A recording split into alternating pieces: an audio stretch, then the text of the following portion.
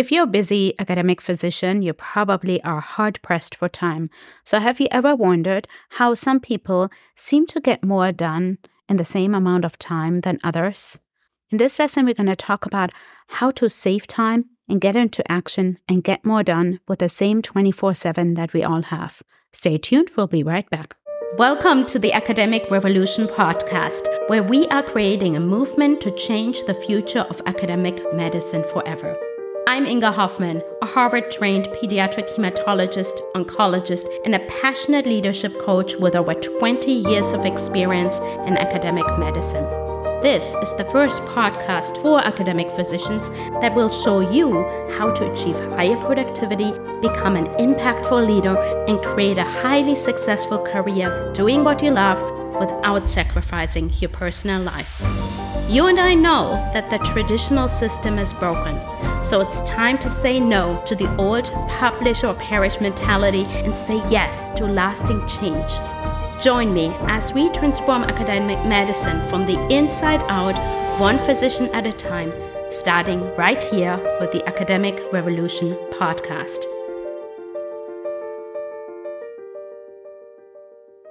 Well, welcome back to another episode of the Academic Revolution podcast. I'm your host, Inga Hoffman, a PhD monk doc and physician coach, and I'm excited to talk to you today about how to save time and get more done. And that is such a prevalent issue in academic medicine that we all have a ton of things on our plate, and we have to carve out time somewhere to get all the things done that we should be doing, want to be doing, and that we need to be doing in order to have a successful academic career as well as a fulfilled personal life. So before I dive into this episode, though, I want to share a little bit of a story how I discovered a way to really become more productive. And that goes all the way back to the early days when I got into leadership training and coaching. Many years ago, I was really overwhelmed and I was struggling a lot in my academic career. At the same time, I was trying to figure out a way to dig myself out of the soul of academia, out of the stress, become more productive, and just find ways to do that. And yet, on the other hand, not sacrificing my personal life. At the time, I had 2 little kids, and I really wanted to make sure that I spend time with them, but that I do better at my job and become more productive. I just felt constantly overwhelmed. Around the same time, I was also focused on my health more and more. I had my second baby, so I definitely gained a lot of chubby weight, and I was not proud of it. So I was like, I need to get back into shape and exercise. And I also thought the help of a nutrition coach to help me really with my eating habits, even though I was eating pretty well, I thought, but I definitely have a big sweet tooth. And one of the lessons learned when I was with this nutrition coach, she was taking sort of a history and she was figuring out what I was doing. And it became very obvious I do like my sweet stuff, and that's where I'm tempted. You know, the afternoon coffee was something sweet, or a late night dessert because, hey, we're tired, we deserve it, we worked hard. And not to mention the Starbucks, that's a whole different story. But she was suggesting that I include some more greens and add some more healthy things into my diet. And instead of suggesting to just cut out and abstain from the chocolate and the dessert and the iced coffee mocha at Starbucks, she had actually a really good suggestion. She's like, why don't you try some of those green smoothies and juices at the juice bar down from our boxing gym? So I was like, oh, that's cool. I really didn't care for those green smoothies at first, but they really grew on me. And something very interesting happened. The more I took in healthy, good nutrients, the more I felt satisfied and had less interest for all the sugar and the chocolate and the sugary drinks and all that kind of stuff. So by default, I was actually outcrowding the bad habits, meaning the sugar and the chocolate and stuff, and was replacing it with good habits. And that outcrowding method is really what stuck with me, not only when I want to pay attention to my diet, but also when I think about habits that I want to change in my professional or personal life. So what am I trying to say here? I actually was able to apply this. And I was like, wow, this is really cool. I'm doing this over here to help me with my health. And I quickly realized that I needed to work on other habits related to my academic productivity. I needed to write more. I needed to get job applications done. I really needed to get focused. And I needed to get off Netflix at night. That's the honest truth. So what did I do? During that time, I became very involved because I was really desperate, and you can listen to my story in the earlier episodes, but I was really desperate and I became very involved in learning about personal development, became part of the John Maxwell leadership team and got trained there as a coach and as a leadership trainer. And I use those tools still today and train other people in it. And I love it. And one of the key lessons I learned very on is really thinking what we are doing on a daily basis. So I needed to decrease my TV watching time and maybe my scrolling on my email account. There wasn't that much social media at the time for me, but that was really helpful. But instead of saying, okay, I cannot touch the Netflix or I'm not checking my email, I was focused on other things. Okay, let me focus on getting some of the good things in, just like the green smoothie. Now I was looking for good things to do. I'm working on my personal growth, so I'm reading books or taking personal development or leadership courses online. Or I was reading and writing for my professional and career development. You know what? Suddenly, I did not have time anymore for all the garbage, for the Netflix, for the distractions, for the chatter, for the side conversations.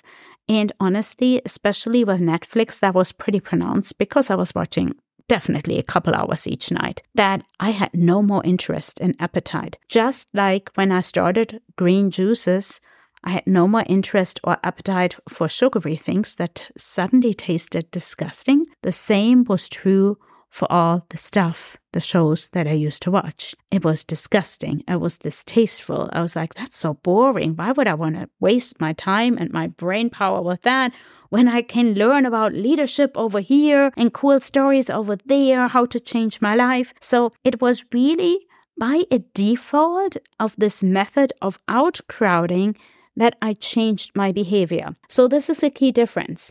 I wasn't focused on cutting something out and restraining myself. That can be sometimes really hard. I was focused on adding good things in, and by default, I eventually had no more time and then no more interest for the things that weren't serving me in the first place. So I still teach this method today. When I coach people, when I train people on productivity and time management, I talk about this a lot. So I thought I'd share it here on the podcast. So that's my backstory, and hopefully you got some good nuggets from it already. But I wanted to give you some tips. How can you save time and get into action and get more things done? So here are a few pointers. Number one, track your time. You actually really want to understand where your time goes. And you can do that very easily with a time tracking sheet. If you need one, I will put a link in the show notes for you to request a time tracking sheet where you can track your daily activities and actually understand where your time goes every day. So just check out the show notes and I will put a link there for you to get a free PDF so you can do this exercise on your own. That has been incredible eye-opening for many people that I have led through these exercises. They're like, oh my goodness, I had no idea how much time I spent on email, chores, on social media, on those type of things. So that's number one, track your time so you know where it actually goes and where you can shift your attention. Number two, eliminate time wasters, especially social media, those type of things, TV shows, Netflix, or whatever device you're watching on. And if you really think about it, you're like, well, but I want to stay informed and I want to do this and that. It is so easy to get lost and scroll La La Land or on the streaming devices. But think about it. How much of the show do you really remember a few years from now? Nothing. Honestly, when I went on my Netflix, detox, later, when I watched the show or when I watched a movie, I'm like, oh, I watched this again many years ago and I didn't even remember and it was so stupid. So it's really interesting. None of these things add anything to our lives. Obviously, are they good movies that can really inspire us? Absolutely. I still watch a good movie. Are they great shows that, you have some fun and they're well done? Yeah, sure. But what do they really add to your life? And trust me, when you're on your deathbed, you're not going to say, oh, I wish I would have finished season 25 of whatever, The Bachelorette. No, you would say, gosh, I wish I would have spent more time with my kids or my loved ones or on things that mattered. You're not going to cry over a TV show or over nonsense on social media. You hear this all the time, but actually, are you doing it? Cut that nonsense out. I know we are all guilty of it, but we spend way too much time. If you check your phone, you might be shocked how much time you spend on various platforms, and you wonder where your time goes. So there it goes. Probably some of you, it might be a couple hours per day. So check. Your phone will have a section in the settings where you can actually see your social media use. Exactly how much minutes you spend on each platform. And it might be very shocking. So take a look. That was number 2, eliminate those time wasters. But the thing to add here is you might say, wow, that is time wasters like social media and TV shows and those kind of things are literally just like the chocolate and the Starbucks coffee drinks I had, right? We got into a habit in doing it, and we need to get out of a habit in doing it. So you might say, well, this is really not that easy to get rid of because you're in such a habit. Most of the time, I bet you don't even realize that you pick up your phone and suddenly are on X, on Twitter, on Facebook, on Insta, or whatever your thing is. That happens to me too. And I'm like, oh, I need to be really aware here. So how do you get rid of this habit is exactly by outcrowding. Trust me, if you don't have time because you're focused on other things, this will easily fall by the wayside. You're not usually checking your social media all the time when you're on an intensive inpatient or rotation or something and you're on service and you don't have time because it's like raining patients left and right. Guess what? You're not going to check your Facebook on rounds, right? You're going to be focused. You're going to be trying to get through your day and you're going to be exhausted and you could care less. And that's good. So there are times when you're able to do that. So just outcrowd those behaviors again with something good. Read a book. Sign up maybe for a leadership course online, get some coaching, do something else, take a walk outside, get some fresh air, but drop the nonsense. And when you do that, it will be so eye-opening that you're like, wow, I actually don't miss it that much. I'm fine without all of it. Not to mention all the mental anguish that goes into consuming much content that is not serving towards your goals or your future. Hopefully this helped you. So these are really key tips. Track your time and then eliminate those time wasters using the outcrowding method. So do something good instead of something that is not serving your goals and your purpose and the future plans you have for yourself and your family. Now, you might say, well, sometimes it's really hard to get on track with the things that I should be doing. Like maybe you'll have a writing project, writing a grant, writing a manuscript, putting something together, working on a project for work, and you're having a hard time just getting back on track or even getting started because it's been a while. You might feel guilty or overwhelmed or not sure where to start. And sometimes we're just plainly stuck.